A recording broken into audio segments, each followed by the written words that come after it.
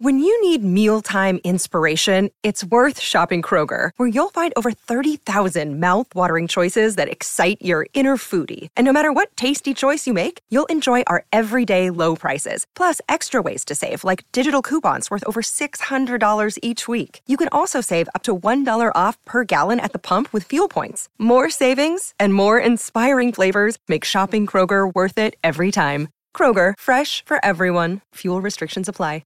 Another day is here, and you're ready for it. What to wear? Check. Breakfast, lunch, and dinner? Check. Planning for what's next and how to save for it? That's where Bank of America can help. For your financial to-dos, Bank of America has experts ready to help get you closer to your goals. Get started at one of our local financial centers or 24/7 in our mobile banking app. Find a location near you at bankofamerica.com/talktous. What would you like the power to do? Mobile banking requires downloading the app and is only available for select devices. Message and data rates may apply. Bank of America N.A., member FDIC. This episode is brought to you by Shopify. Whether you're selling a little or a lot, Shopify helps you do your thing, however you cha-ching. From the launch your online shop stage, all the way to the we just hit 1 million orders stage. No matter what stage you're in, Shopify's there to help you grow. Sign up for a $1 per month trial period at shopify.com/special offer, all lowercase. That's shopify.com/special offer. Hi, I'm Ryan LaPlante, and I'm one of the crazy founders of Dumb Dumbs and Dice, the production company that's made the video you're watching or the podcast you're listening to right now. Now, we're clearly busy. We're producing 5 weekly podcasts: Dumb Dumbs and Dragons, Blood and Syrup, The Mythos Mysteries, Warhammer 40,000, The Valentine Heresy, and Curse, Code, and Crown, as well as 3 event podcasts with miniseries releases scheduled at random intervals: Dumb Scum and Villainy, One Shots, and the bad movie review show, Garbage Town, the Movie Podcast. But we want to take this time to invite you to become a part of our company and a part of our Patreon at patreon.com/dumbdumbdice. You can get access to our Discord, access to exclusive DM and character chats. You can get the chance to name characters in our shows. You can even become a recurring NPC and hear yourself interacting with our characters each week through the voice of Tom. You can become a patron for as little as $1, and there's great value for you at even that level. So please, join the Dumb Dumbs and Dice family and help us make even more content in a way that you are guaranteed to love. That's patreon.com/dumbdumbdice. DUMBDICE. So let's do something dumb together, and thanks for being part of our stories. I am Executron, god of merchandising, and I came into existence because Dumb Dumbs and Dice has its own merchandise. That's a god pod, get it? Dice? Merchandise? Anyways, you can get t-shirts, hoodies, spiral notebooks, clocks, wall art, throw pillows, bags, and even stickers emblazoned with your favorite Dumb Dumbs and Dice characters and their catchphrases. Go to redbubble.com/people/dumbdumbdice. That's DUMBDICE. One more time for the mortals in the back. redbubble.com/people/dumbdumbdice. Get your merchandise today.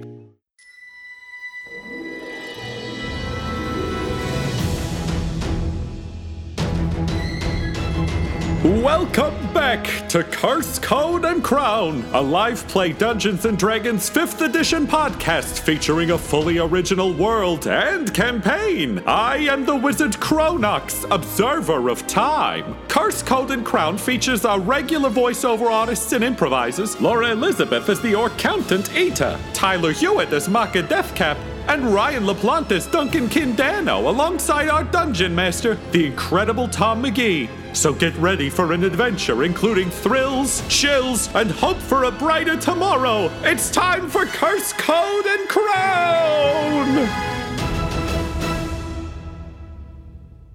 In order to win the friendship and trust of the fortress of Sprongbreck, you have set out to slay a beast that's not from around these parts. The 3 of you, Maka, Eta, and Duncan, have made your way up to the surface again. And you find yourselves kind of, it's noon-ish after your preparations and eating. So sun is high in the sky. It is overcast, so a little gray. Not perfect visibility, but also not the worst. And you're making your way through the woods northwest towards the sort of triangulated site of the frost salamander attacks. Do you think you'd be discussing anything on the route, or would you just kind of be like ready to rock and roll? I think maybe just a quick little tactical discussion first would be helpful. Mako will say, Jossie has seen fit to give me the power to conceal us, but only if we stay together. Is there any reason not to? Should we separate? How closely must we stay together? About 30 feet would be the extent of my power. How oddly specific. I do not see why we would have to part more than 30 feet. Overall, I think it would be a mistake if we were like, there's a giant monster, let's go separately. As long as we're all equivalently stealthy, then this seems wise. how close are we approximately to the, or maybe we don't know how close we are to like that split tree that. Well, we're supposed to have an hour to walk, right? So we can, we can time it out that way. Duncan, I think, would just ghillie suit himself anyways. Like he's going Schwarzenegger and Predator to get some of the local stuff. And then along the way, he'd kind of have like two conversations he'd want to have in the first half hour before we're in the combat zone. So let's assume that's where we are. Rather than so I think the salamander's like, ah, and you're like, hold up. Princess. Yeah. Ita, I'm curious as to what's your empire's relationship with the fortress of Sprongbreak? It is very friendly and businesslike. We have a very strong relationship. It's why do you ask? I was just curious in regards to how our behavior could affect the relationships and, to be completely honest, where your loyalties lie. Because they seem to have a complicated relationship with the living suit of armor that I have, as a member of our band, brought to Down Under, where they see it as perhaps a gift, perhaps a holy symbol, perhaps something that was blasphemous for us to have taken. And I don't intend to leave it with them. And that could be an ongoing source of conflict. And unfortunately for you, you walked us in to the fortress of Sprongbreak, which means our actions will reflect on you. So I'm trying to see how you'd feel about that. Well, I do believe that I made my position clear, that I had only been traveling with you for a few hours, that I don't know you very well. I do not foresee a problem for myself and the Empire of Numbers should difficulties arise. Excellent. As long as you feel that way, I just wanted to be sure that that was fine. I also will do nothing to jeopardize the relationship between. Yes, I don't expect you to, like, I don't know, pull a gun on anyone or anything, but I appreciate the sentiment. I assume you mean that metaphorically. Well, I said I don't expect you to, which I meant quite literally. I don't expect you to pull I do not have a gun, so that would be improbable. Perfect. Well, I mean, perfect. We're just going to take that. That works. Great. But you don't want to read out your loadout to her so she knows who she's dealing with? Let me tell you the range of my gun. It's approximately... No, that's not what I'm fucking doing here. I took it from the Eberron book. Yeah. I debated. So my class is a swashbuckler, which I found on the D&D wiki. I got approval from the DM. No, that's not the conversation we're going to have. That is interesting because I am also a homebrew. No, and I think Duncan at that point will just kind of like let the walk go for a little bit so it doesn't seem like he's going from one conversation directly to another where people are not meant to hear each other. We can assume that we're drifting in and out of scene here. Yep. Yeah, and then I think he'd approach Maka and be like, Maka, our relationship is simultaneously simple and complex in that you are notoriously bad at keeping secrets, and we are on diplomatic missions requiring secrets almost constantly.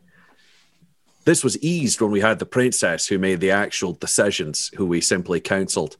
But now if I make a decision, I worry that I bring you along with me where you may not be willing. What decisions are you considering, Duncan? Well, there are a number of things going on right now. The princess is either lost in a way that we can bring her back, or is lost. And the differences between those outcomes have been weighing on me. As you said, I had to accept it. I can't accept either fate yet until it's been decided, but I'm trapped between them. The first, if she comes back, it means I have achieved a height of success that I could not have dreamed of. I've saved the Shadowlands. You know, the Lord of Blades, Justice herself, has witnessed me carry out a great moment of heroism, all done in the cause of the right and in the cause of the good thing, and all carried out by not protecting the crown, by protecting the code. I sent the princess up to the walls, and she did her duty there, and I fought assassins down below. I had planned, before she had disappeared, I'd realized that I just needed to be freed from that element of the Fourth Oath. Because from what I've seen of justice, the oath to the crown is the mistake. The oath to justice is the truth. And if I could be freed, then the Dawnbreakers could be freed, and we could be a force for justice that no longer had the political demands of bodyguarding rulers who may or may not be ready to do the right thing. God, that was a beautiful future. But if she's gone, then I failed in that fourth oath. I did not protect the crown. I cannot be freed from my oath to the crown. I will have had a moment of brilliance followed by a moment of tremendous failure. And I can't let the dwarves keep the armor of Amalakin Solaris. And they clearly intend to. Perhaps that is open to discussion or bartering. Well, they've called it a holy relic and told us that being with it was blasphemy. And generally speaking, I found when it comes to religious relics, people are unlikely to be willing to negotiate. It's not impossible, but it's unlikely. So I'm trying to think of those outcomes in advance. I think bringing back the head of this beast will earn you much goodwill with the dwarven people. I would also seek to further investigate this graying that takes place, for I suspect it is not wholly natural. Yes, I'm not saying let's go back and fight them for the suit. I think you're right. I have a great interest in speaking to this Richard the Grey about what's going on, because from what we've seen, stagnation doesn't do nations or people well over time.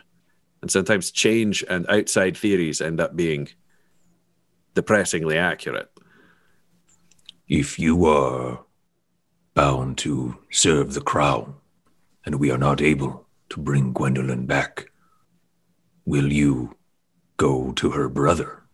I am bound to defend the crown, but if his brother has committed treason, then he is not of the crown. I would be bound to discover if the king lives. The ways of your people do confuse me somewhat. As someone who lives those ways, they're not convenient or simple, I agree.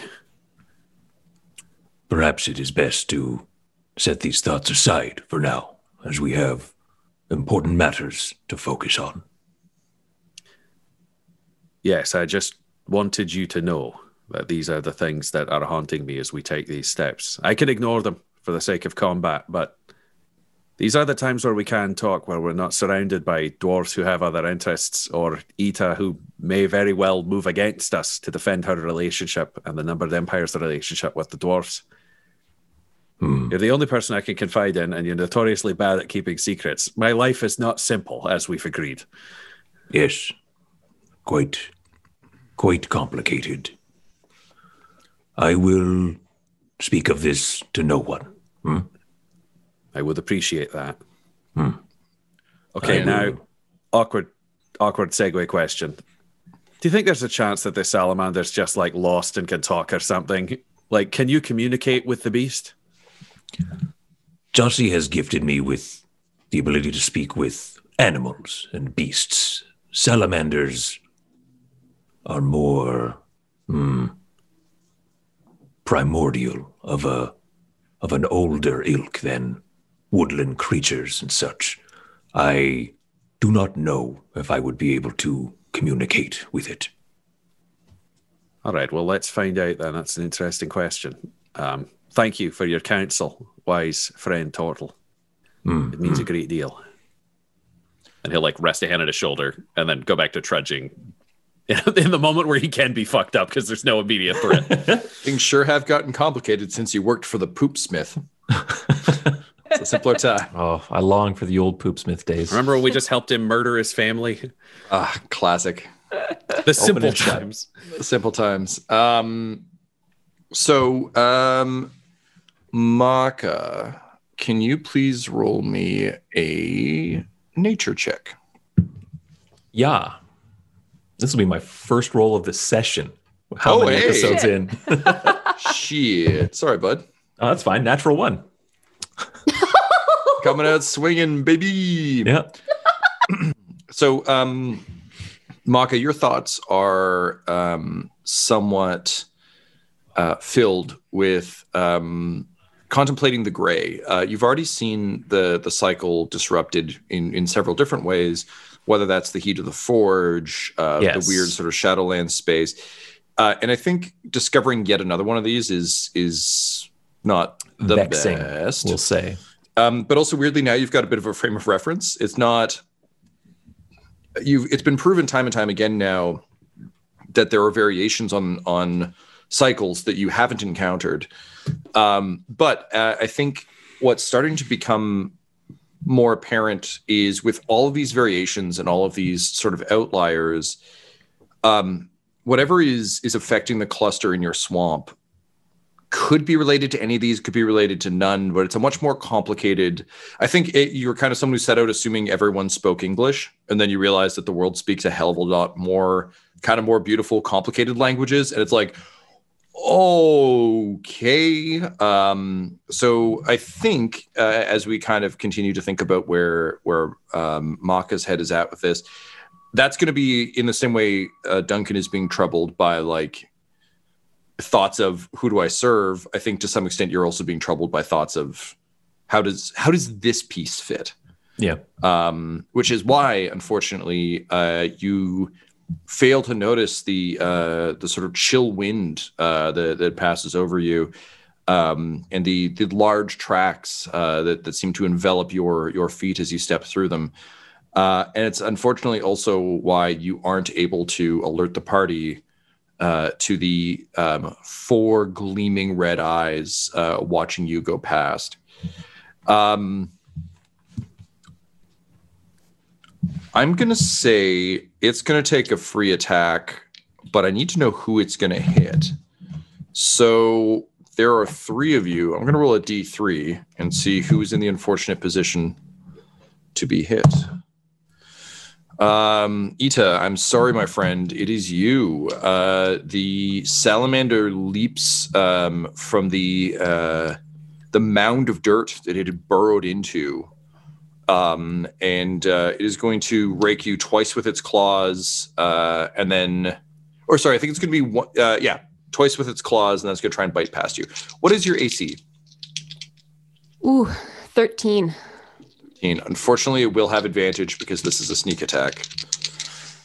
Okay. But it doesn't matter when you roll a 5 and a 3. So first one's no go. So you said 13? Yeah. Fuck, I'm rolling trash. Second one does manage to hit. And then it is going to attempt to bite, but let's see how that slash goes first. So, Laura, that is 9 points of damage, I'm afraid, because I did roll high that time. And then it's going to attempt to bite you. You're a mathematical person, so you could probably tell me the mathematical improbability of all the dice I just rolled. It manages to miss with advantage on the bite. Nice. So out of nowhere, just like in a blast of cold and dirt, this creature leaps forward, and this thing is fucking massive. Like in I guess Greek mythology terms, it's like a centaur-sized, like big fucking beast. Leaps out and just like claws you across the back. Luckily, as your body goes limp, you manage to avoid the other attacks because it wasn't expecting no resistance. It's been fighting armored dwarves for the last little while. So with that, it lands. Looking back, again, you see 4 glowing red eyes, big muscular neck, sharp teeth. The entire body is made of muscle. Like this thing is fucking hardy. And it kind of like stomps down with 2 of its 6 legs and slaps its tail against the ground. And you can see frost beginning to form around its mouth in a cold, terrifying grin. Go ahead and roll initiative, please. Ooh, 19. So 1 again. Oh, 12. God, Tyler. 12 for Duncan, 1 for Maka. Great. Okay, Ita, you're up first. Creature clawed you across the back. You stumble away from it, turn and see it. What do you do? Okay, I would like to start with a bonus action. Bold choice. Let's see it. I can. So I'm going to use my Adrot Analysis. That classic D&D spell. First level wizard. Yeah, the classic D&D spell. So basically it's me using my like mathematical skills and stuff and knowledge of geometry to really quickly like analyze the creature's like movement patterns and fighting style. So that's just going to give me like an attack bonus and anyone else who attacks a little bonus to that as well. That sounds very good. So, yeah. Laura, with this then, mechanically, or I guess narratively, if it's giving everyone else a bonus too, are you like describing this out loud? It will literally be like it'll kind of be the quick like I see like someone making an attack and it's like slightly to the left, no, under, go up. It's like it's turning, move to the right. Like it'll be like that. Duncan is gonna love that. Sounds like something he'll be overjoyed for. Yeah. This might be a good time, Laura, to mention to our dear listeners and viewers, what class are you playing? Oh, I am playing a savant, specifically of the philosopher variety. So I'm, basically it's kind of like, she's got some magic in the sense that it's not like traditional magic. It's more like she understands like the power of certain like words and concepts and can therefore like affect beings with those. Dope. Well, let's affect this being, shall we? Okay. So I think with that, I'm just gonna like basically I've got my great club and I'm just like, all right, I suppose I will hit it now. and just gonna like try to basically bonk it like on the head. Like a whack-a-mole. If I can knock it out, it will be easier to decapitate. Except that is sound logic. I only rolled a 7 though. I think that's not going to do it. Plus anything or just 7? 7 was the plus. Ooh, hell no. I know. So it's one of those horrible moments where like you swing the club, you bash it and its head barely moves because there's just so much musculature in its neck and face that it just eats the blow. I underestimated the strength of its musculature. Yeah, I think everyone else is going to feel real confident about taking your combat tips. Duncan. Cool. The moment he heard the thing come out of the bushes, Duncan was already breaking basically to the right. So what he wants to do is circle around the creature that's like on Ida. He wants to get like in its rear flank so he can essentially shoot it in the areas it's not paying attention. So the classic military maneuver, shoot it in the ass. Oh yeah, flank and shoot an ass. Yeah, well, one's from hunting, and one's from the military. It all checks out for him. So he'll level Mr. Bang with both barrels. And then Tom, because I'm shooting in the ass, is that advantage? Because I'll give you advantage on that. Dope. And Ida, what does your combat boost give Ryan? So it's going to actually it'll increase the damage, not the attack hit. Oh, Sorry. Damn. Oh, that's even better. Actually, I like that a lot. I was wondering how this was different from Bless, and that's the answer. Yeah. Cool. Ryan is so rolling. That is a 23 to hit and a 9 to hit. Okay, well, one of those will hit. The other one is dirty poo-poo dum-dum dice like Laura rolled, but the big one will definitely go through. Right. And Laura, what am I adding? And on the D10, you may add a 1 of Cool. and if you're adding multiple types of damage, you can choose which type to add. I am not. It's just shooting. So that will be damage. 10 piercing damage from Mr. Bang. Not bad. And then he'll draw his skull-faced rapier and be ready to throw down. The creature, I don't know what sounds a salamander makes. Let's go with hiss. Hisses in rage and fury, and cool frostiness. Bringing us to it. So it is going to unleash its frost breath. It is going to blast Ida since she's right in front of it, and then spin around and hit Duncan. So I need both of you to please roll me a Constitution save. This is unfortunate.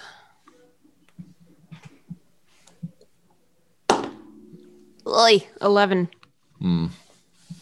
I mean. That is a 9. All right. So unfortunately, both get just a body full of frosty breath. Luckily, Maka not maintaining through. That's how I understand. Also, this is a different beast than you're used to. Maka, you are happily out of the cone, so you're fine. I haven't noticed that we're fighting yet. I rolled a 1, so you are correct. Oh man, but what's the deal with the graying? Yeah. Oh god, damn it. All right, on 4d10, that is 30 points of damage. I rolled 2 10s, a 9, and a 1. Cool. I would like to uncanny dodge. I thought you might, but didn't you already use that on the hog ball? So that's 15 for me? Yes. Right. So I am now at 0 HP, but because I have relentless endurance, I can drop to 1 instead. Oh, amazing.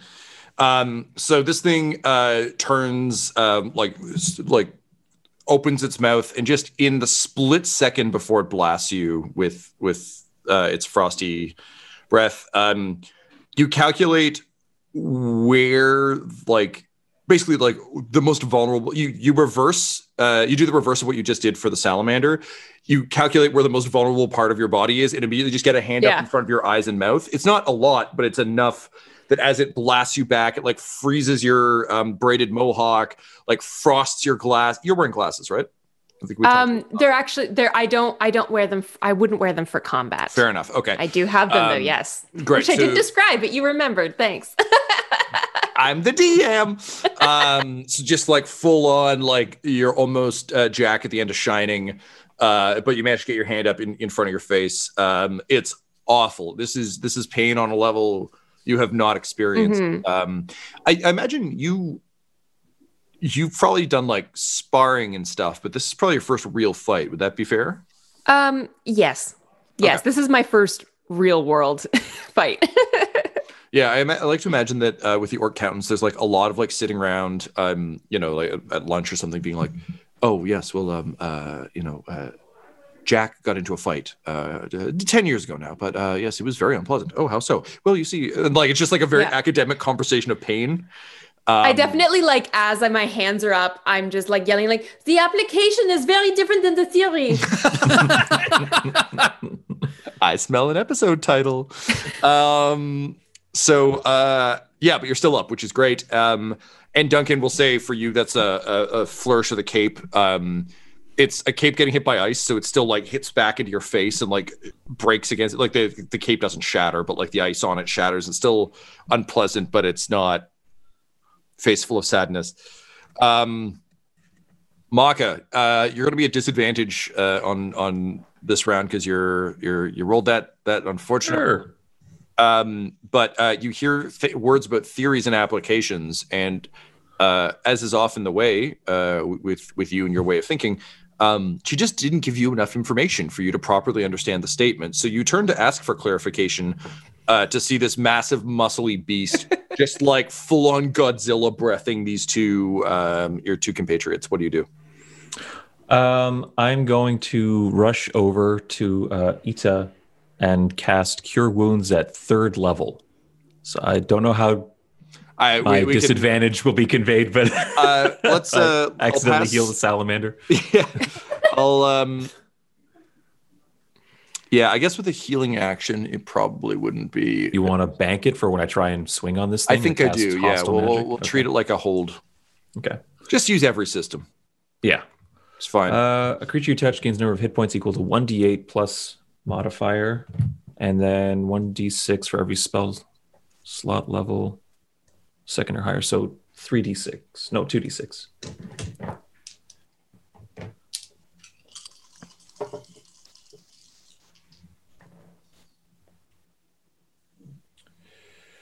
Okay, so that's 8 plus 5, 13. Correct. Plus, where'd you go? Plus 7, so 20. Nice. 20 Damn, HP man. back. That's lovely.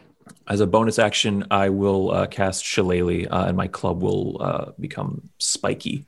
Amazing. And I would like to position myself right in that salamander's face, just shield up and Shillelagh ready. Yeah, makes sense to me. Your healing magic is you unleash spores on her. Is that correct? Since this is from a touch, spores are involved, but yeah, it's healing energy conveyed from the touch of my hand. But yes. Oh, okay. All right. Then all good. I was going to do some cool melting stuff, but I think we're good. Okay, great. So Ida, you suddenly feel like remarkably better. Sometimes just speaking the problem aloud is all it takes to feel better about it. He says from swearing at math pages all through high school. That's right, math Twitter. I still hate you. So you wonder why I chose a character proficient at mathematics. I didn't wonder. I knew. It's fine. I stuck carrot in your body. This is really my fault more than yours. All right, cool. Top of the round. Ita, you suddenly feel like markedly better. And Maka steps in front, shield up, providing a wall between you and the frost salamander. What do you do? I realized like, it was a little bit silly to attack with something physical when I can just use my mind. So all I do is I look at it like directly in the eye and just say very like dramatically infinity, using a confounding theorem, just where I assault the mind of it with a potent word. So it has to make an intelligence saving throw. And it doesn't even have to like understand what I'm saying. Like it has the effect I'm with regardless. you, man. This makes perfect sense. And I'm just like, to me, that is like the most like terrifying concept. Like infinity, when you really start to think about it. Trust me, I spent a good 2 years, I think, like salamander of flop sweat, 9 and 10, just being like, but what if? But it just keeps going. So intelligence saving throw DC 14. Wow! Oh, Laura. So the dice did go in your favor. I rolled a 15, but I get a -2. Yay! So scraping by. Okay. Scraping by. So that will be 8 psychic damage. Yeah, all right. That's how I feel about it too. Board now. And I will use a bonus action to perform a drought analysis again. Okay. You see it blink its 4 eyes out of order. Like it's not like kind of like a vex, like what? Yeah, that's great. Very fun turn. Despite the fact you're well aware that it did not understand what you said, It understood what you meant. Exactly. Duncan, the salamander was looking at you, blowing frost, and then turned back suddenly to Maka and Ita. Man, you sure do fucking love when things look away. What do you do? He goes low under the tail, and the idea is he wants to hamstring its back legs with his skull-faced rapier. So it's literally just like a dive, and then it's almost a leap, and he's spinning in the air like a aerial rotation, and he's just slashing across both ankles on the back legs with the length of the rapier. So I'm pretty sure I've seen this in the Muujin tournaments a few times from like random characters who've been imported. I like it a lot. Let's do it. Okay, the first attack is a 26, and the second one is an 18. 26 will definitely hit. 18 will also hit. Nice. By 1. I'll take it. So, Laura, how much am I adding? You can add 7 to each of those. Nice. Oh! All right. Oh! So that is indeed a Druid analysis. That is 16 damage on the first and 16 damage on the second. So it's 32 damage total. Oh, shit, son. I mean, it's still up, but that hurts. Wow. All right. So yeah, you slash out the back 2 legs. It thumps down. I'm gonna say it pins your legs. You kind of like kick out from under it, but yeah, it's a good strike. You've definitely done a number on it. Brings us to it. Let's see if it gets that breath weapon back. Does not. All right. Well, given that you're fucking it up, it's going to try and stomp on your head twice. What's your AC right now? AC is 16. 16. Oof. Yeah. So it'll hit with both. I'm going to roll these individually so you can do uncanny bullshit. Great. Thank you. You're welcome. Years of playing with Tyler. I get it. Yeah, sorry. Speaking of, now that I'm in its face, it is in my halo of spores. So it does have to make a Constitution saving throw. What is the DC? 15. Oh, damn. Oh, that is very close. I rolled a 6. I get +8, but it isn't enough. Oh, wow. So, yeah. And suck on 4 necrotic damage. I will. Every little bit counts. Yeah. Yeah, in this case, yes. Okay, so Ryan, first bout of damage is the one you're going to want on Uncanny Dodge because you rolled a 6 plus 5, so 11 points on the first one. Nice. I actually could do. I want to try parrying that one. So it costs me a swashing point, and then I roll a die. I ignore 12 damage. Right. So the foot comes down, the flat of the blade comes up, and then you punch the foot away with the skull. Great. I rolled a 6 again. Sorry, bud. That's another 11 from the other foot. Great. So I just take 11. And then it gets a bite attack, which it will aim at Maka because I don't think it can get down Spores there. Taste poopy. Yeah, that's true. Maka, what is your AC right now? 19. Oh, damn. Oh, still goes through, unfortunately. So that will be wrong dice. One sec. Oh, you get off light. 7. Okay. As it just like chomps down on the shield, and you feel a couple of its frosty teeth pierce your skin. Cool. That's all it's got. Maka. Salamander's biting your arm, dude. Yes. I will cast blindness on this creature.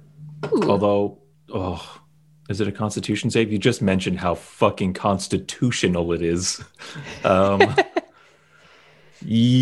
Okay, yeah. Constitution save. It's got to beat a 15. Oh, baby. I pulled a 28, so I'm not doing that again. He does.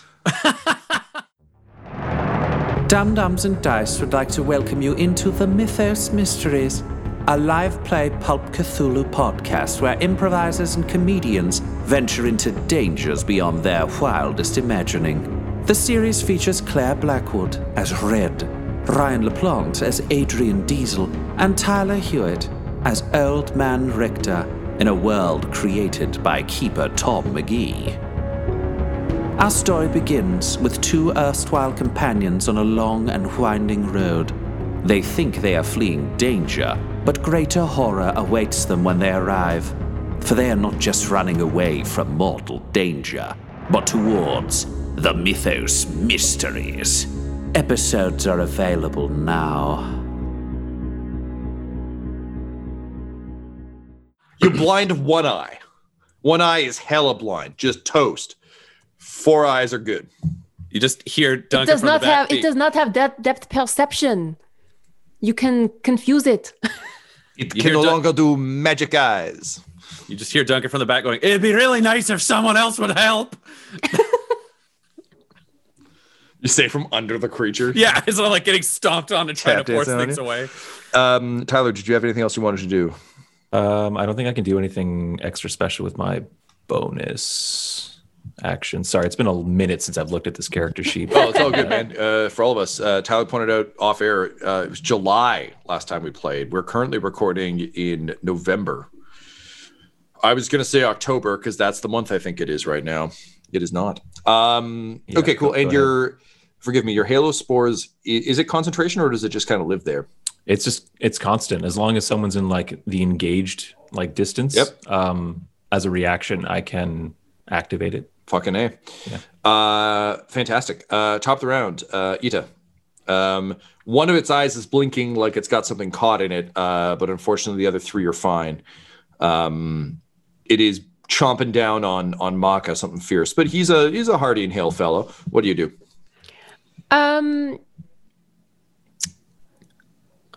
I think I'm going to use disorienting theorem this time. So I basically say things that would distract and basically anything that distracts it. You just talk Tom McGee through tax theory, and I'm like, oh. It's kind of the way that Ita has learned to apply it is to basically speak mathematical untruths. So she just like starts to say things that are just like wrong. So she's just like, the limit of 1 over x as x approaches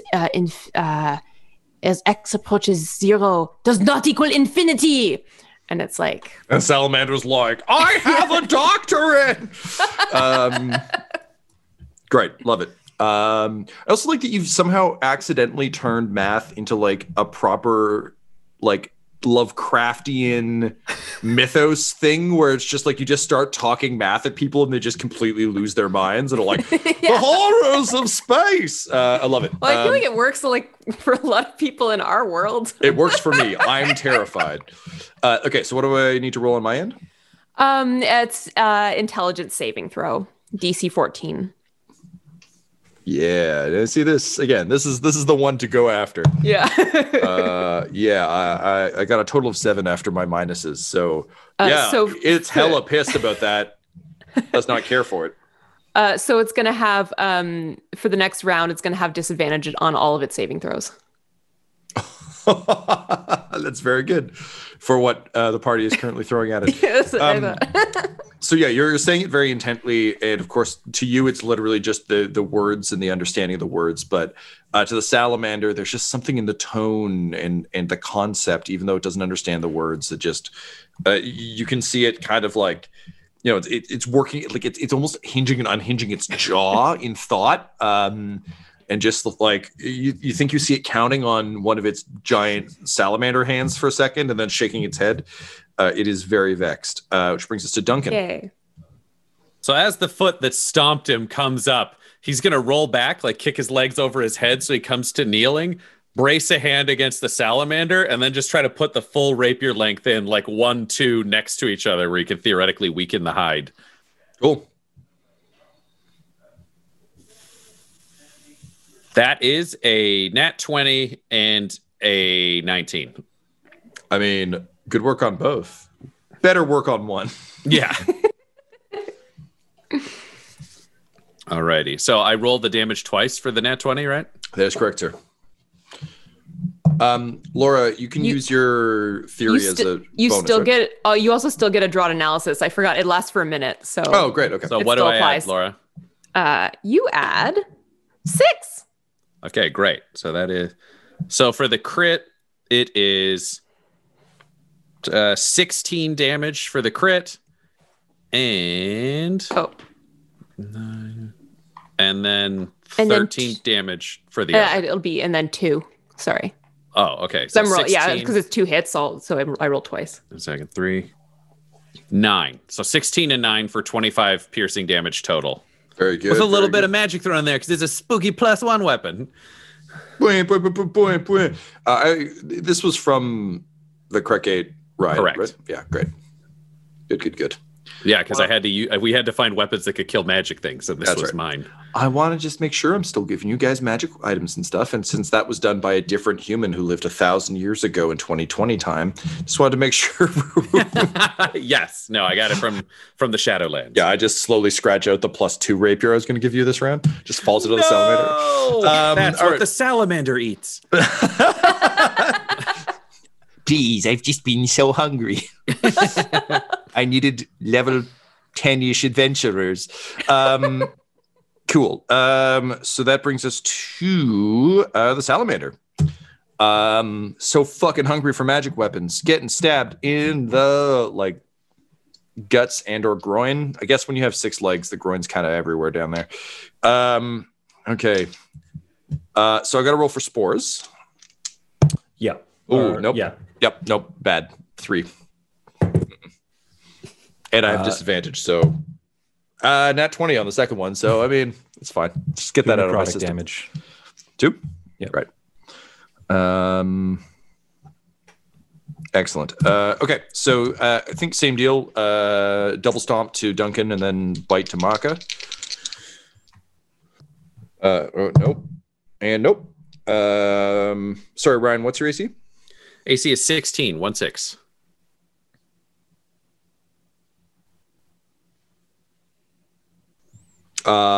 It will hit with 1, barely. And that would be 7 points of damage. So great. I would like to parry it, and I don't even have to roll because it's automatically more than 7. So no damage for my boy. Use them swashing points. Maka, nice. That will hit. And that is 7 points of damage as well. Okay. I'm rolling shit on these D8s. D10s I seem to be burning. Oh, speaking of which, let's see if he gets the breath weapon back. He does. As you continue to stab him, he starts to heave in confusion about incorrect infinity theorems, but also frost begins to form, that sickening grin again. Maka. Yeah. How's Duncan looking if Maka's trying to peer past the salamander to see thrashing you? Hurt but not out yet. Yeah. Okay. I will also you've seen him bloodier than this. Yeah. Oh yeah. Okay. And Tyler, just for visuals, because Ryan has been describing kind of rolling back towards the front. Sorry, that's a very confusing sentence, but back towards the front of the salamander. Mm-hmm. He's within poking distance if you needed to poke him for a heal. I think I'll. Weirdly, for our own conception of where Duncan is at any given point, given that we have 3 sets of legs, mm-hmm. he is in the middle set right now because he just cut out the back 2 on the tail end, so he's kind of directly under it, whereas you're up by the face. If that makes sense. I'm going to cast Conjure Animals. I'm going to summon 2 giant vultures. we need numbers. Look, I'll never not be a kid in a candy store when you use this spell. Okay. And also in my head, they're just the Donkey Kong Country ones. So they're really well animated, but also badly proportioned. They are large, yeah. All right. Dem Crooked Vultures come in. What do the vultures do? Let me just double check. The vulture stats. Well, I've got vulture stats up, but I think they might have to roll their own initiative. Yeah, I have to roll initiative for them. Amazing. I get 12 initiative. 12? All right. So they're here, but they don't act yet. Okay. Yeah. That's very funny. Great. Mako, what does this look like narratively as you summon these vultures? I think as as Duncan temporarily holds the salamander's attention while it's attacking him before it comes in for that nasty bite attack. All of the mushrooms and toadstools and fungi just kind of like on Maka's shoulders and on his back just kind of shudder ever so gently, and spores shake up and they're kind of lifted up by like an updraft or the wind, and they kind of net together and form these birds. So they're like the leech monsters from Resident Evil 0. Just like sort of a little bit more glowy than that, a little bit more. Okay, all right, so more ethereal and yeah, a little more magical slimy girl and gross than than slimy creature.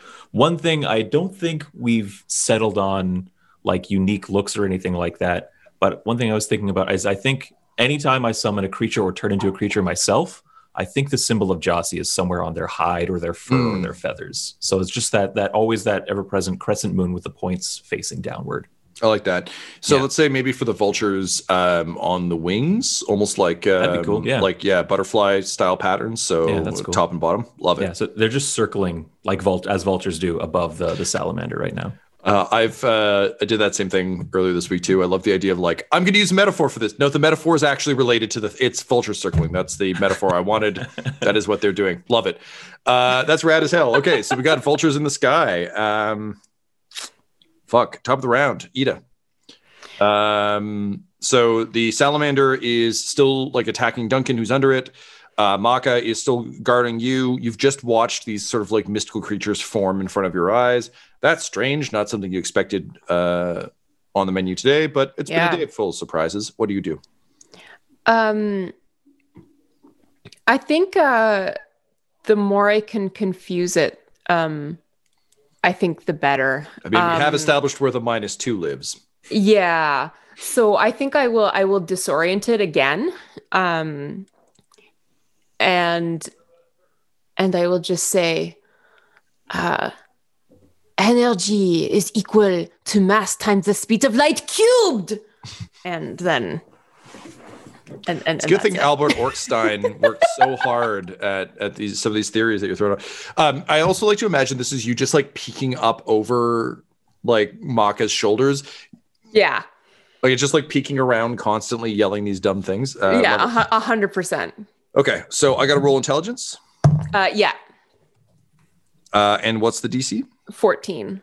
I rolled a 15. No! The salamander knows this is bullshit and will not truck it. It was too well known. I shouldn't have tried that one. Yeah, you see like the salamander, like all of its eyes narrow for a second, and then it just kind of shakes its head. You got to do the statement that like kills AI. Like this statement is false. That'll get them. That always gets them. Just breaks every computer. You're walking through a desert. Is gonna, there's like, a turtle on the ground. Yeah. Amazing. Okay, so unfortunately, not the desired result. Duncan. So Duncan has stabbed it. It tried to stomp him with the left leg. The right leg came in and he like glove bladed between the toes and shoved the leg back. So he's gonna, while it's resettling, roll out and then leap into a spinning, almost like Superman punch stab into the middle of the torso. So he's gonna aim for the heart.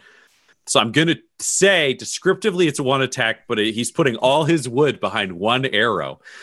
So we'll see how deep it pierces the flesh and if he can pierce past the rib cage. So it'll still involve 2 rolls. Great. I really, really like the idea of the 2 attacks actually being a single attack with kind of a dual purpose. That makes a lot more sense than like, I go for the heart and I do it again. Yeah. Boop, boop. The first one, number-wise, it's 2 attacks, though, right? Yes. Yeah, okay. 23 followed by 21. Yeah, man. So. And add 1 to the first and 2 to the second.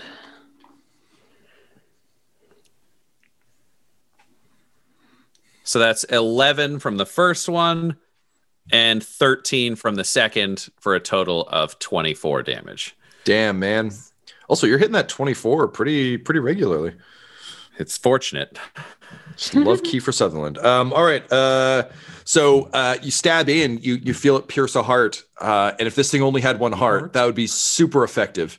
Unfortunately, it is still up. It is bloody, though. For real. Then I think if we want to picture it, it's all the way in, and then he just plants his legs against it and yanks it out with like a backflip. So he's still in range, but he's weapons in hand. Great. Vultures. Excellent. Vultures. Sure. I summon forth the Vulture Brothers. Let's go. Okay. Yay. So, they got some cool stuff. Okay, so They're have both trained rogues. They have multi-attack. Giant vultures have multi-attack. Yeah. The vulture makes 2 attacks, one with its beak and one with its talons. It also has pack tactics. The vulture has advantage on attack roll against a creature if at least one of the vulture's allies is within 5 feet of the creature. Yeah, bud. Okay, so advantage. Damn. It's little winged quinnies. That's 11. Okay, so we'll take the 16 plus 4 for the beak attack as a 20 to hit. Yep. And then the talons get advantage. 14 plus 4 to hit, 18 to hit. Yes, barely, but yes. Okay. 1. 2d4 plus 2. So that's 4 damage from the beak. And then talons are d6, 2d6, 4. So 8 plus 2. So that's 10 damage from the talons. And I'm sorry, I need to get better at this, but that was only 1 vulture attacking. Yeah, man. No, I'm with you. Next one, 13. So 13 plus 4 to hit. Yep. Okay. He matches it, so you're good. Okay. 15 plus 4 to hit. So I'll roll. These vultures are the best of us. It is going to uncanny dodge. So one day I'll get an uncanny dodge. Not from the salamander. Oh, full numbers on that one. So plus 2 for each one. Wait, that's 18 damage. And Laura would. No, I only get to use it twice Gotcha. per round. I get 2 reactions per round, and it's technically a reaction to another. Reactions. Damn. Yeah, I know, This second vulture really puts in good work and does 18 damage. Bananas. Just bananas. All right, it's still up, but it's in rough shape. So they're just circling and just dive bombing it, basically. Coming into harry it and then flying up again. Bring us to the salamander, who is now just only worried about these fucking vultures. Okay. It has to take a con save throw again. You're correct, sir. For a 15. I rolled a 1. Okay, so that's 4 necrotic damage. I'll double it for you because I rolled a 1.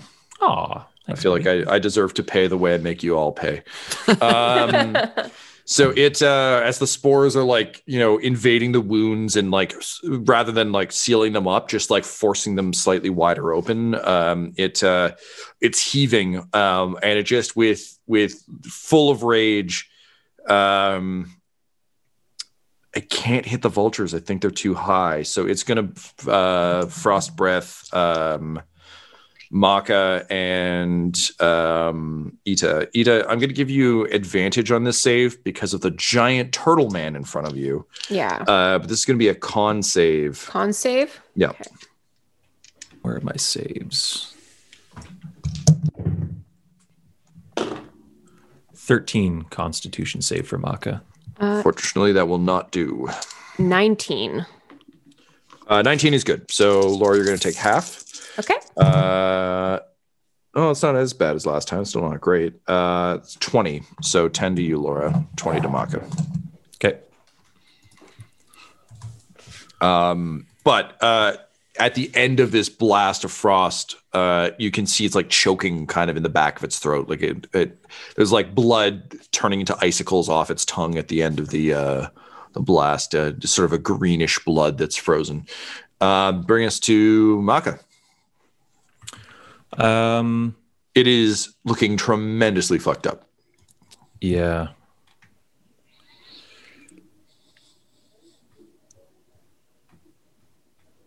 I think then I will I'll try to attack it with my shillelagh since I'm right in front of it and it looks like it's in bad shape. I'm in bad shape too. But I'll take a swipe at it with my shillelagh. Sounds good. Do you want disadvantage on this, the hold? Yeah, sorry, bud. 14 and 12. So 12 plus 7. That'll do, man. Yeah? Yep. Which is good because I would have felt real bad. Mm-hmm. I rolled a d8 and I rolled 8 on it. So +4, 12 damage, and it's considered magic. Let me know how you kill it. It had 9 HP remaining. Oh, then I think with its like coughing and heaving, and I just finished like a big frost breath. I think it sort of just roars defiantly, or I think it's like a throaty rattle from this large reptile, and I think Maka, making sort of a similar kind of war cry, just brings the shillelagh up and down, and because it's been magically improved, I think just spikes just kind of thunk into the top of its head. And it just kind of like tenses, and then the muscles relax as the life. Yeah, all 4 eyes roll up into the back of its head. Yeah, in the battle of reptile versus reptile, one came out on top. Yeah. So as it goes down, Duncan, you just like rush in and jam the blade in again a couple more times for safety. But sure enough, the creature has stopped moving. And I wrench my spiked club out of its skull and take a knee. Yep. Fair enough. We're out of combat order, so do what you got to do. All right. Well, we did that. It was surprisingly difficult, no? It's sort of kind of what I'd anticipated. You really don't want to let the monsters get the jump on you. That was bad form on our part. Holy balls. All right, so we got to take the head. Ita, you seem to be knowledgeable of perhaps the sales market, and I've read a little bit. Is there any part of this creature that has any value outside of the political meaning? Not that you would know. I have not studied these creatures, no. All right. I have heard, I do not use it, but I've heard that bile is generally something that is good for something. I mean, if you guys are willing to spend the time, you could just drag the body back with you and see what they'd give you for it. I count as being one size larger when it comes to like pushing, dragging, or lifting. You know what? Let's just bring in the whole damn thing then. That's fine. This thing... This is my paranoid brain speaking, so feel free to overrule me. What do we think the odds are that this thing laid eggs or something? Like, do we need to go find a nest? Can it burst out of a dirt pile, right? Mm-hmm. Can we investigate that to see if that's a nest or something? Sure, yeah. Do we look at his sexual organs? This is very bizarre. A quick investigation of the dirt pile suggests that it fairly recently burrowed in here. I think after a bit of searching, if you all want to roll me an investigation check, you can see if you can find its nest. 4. 10. 15. 15. Yeah. So this actually works out with our character's level of knowledge and intelligence. Yeah. You find the nest. You find some remnants of the patrols that were sent out. There's some armor that's been looks like it's been digested and passed through, as it were. So kind of not anything you would want now. The good news is there is no sign of any kind of brood. There's no food saved or later. This feels almost more like a dragon horde. Like it's just stuff it's collected from things it's killed. So no, you're in good shape. This is unfortunate. I desired eggs for lunch. That makes more sense. I was wondering if you desired more of those, and that did not make sense. So Tom, how long would you estimate the difference would be between bringing a head versus dragging a salamander in terms of timing? Honestly, I'm not going to penalize you for it. It'll take longer, but it's not impossible. It's just a pain in the ass. Help to throw its arms over my shoulders. I've got a pair of vultures that are keen to help us as well. Oh, yeah. Yeah. Seriously, how do you summon all these amazing creatures? Because I feel like this is a thing that is incredibly impressive, Maka, and you're very nonchalant about it. They are manifestations of the Fae, fairy folk, if you like. They are not real blood and sinew creatures. They are gifts to me from Jasi, here for only a finite amount of time. That makes sense. I was going to ask how I do it, but I feel like you sort of labeled that out with the Jasi thing, and I'm already sworn to justice. May I ask what energy is used to conjure such creatures? Life energy. So life is taken from somewhere and put into these. Yes, precisely, yes. So may I ask what has died in order to let these creatures live? Look around you. Everything is dying and being born and growing all at once. Indeed it is. Diversion of this energy temporarily. That is incredible. And Duncan just drops a salamander arm on Ita because he's not participating in this as the conversation about Jossie and the cluster continues, the three of you drag your trophy back to Sprongbreck and hopefully back to some answers.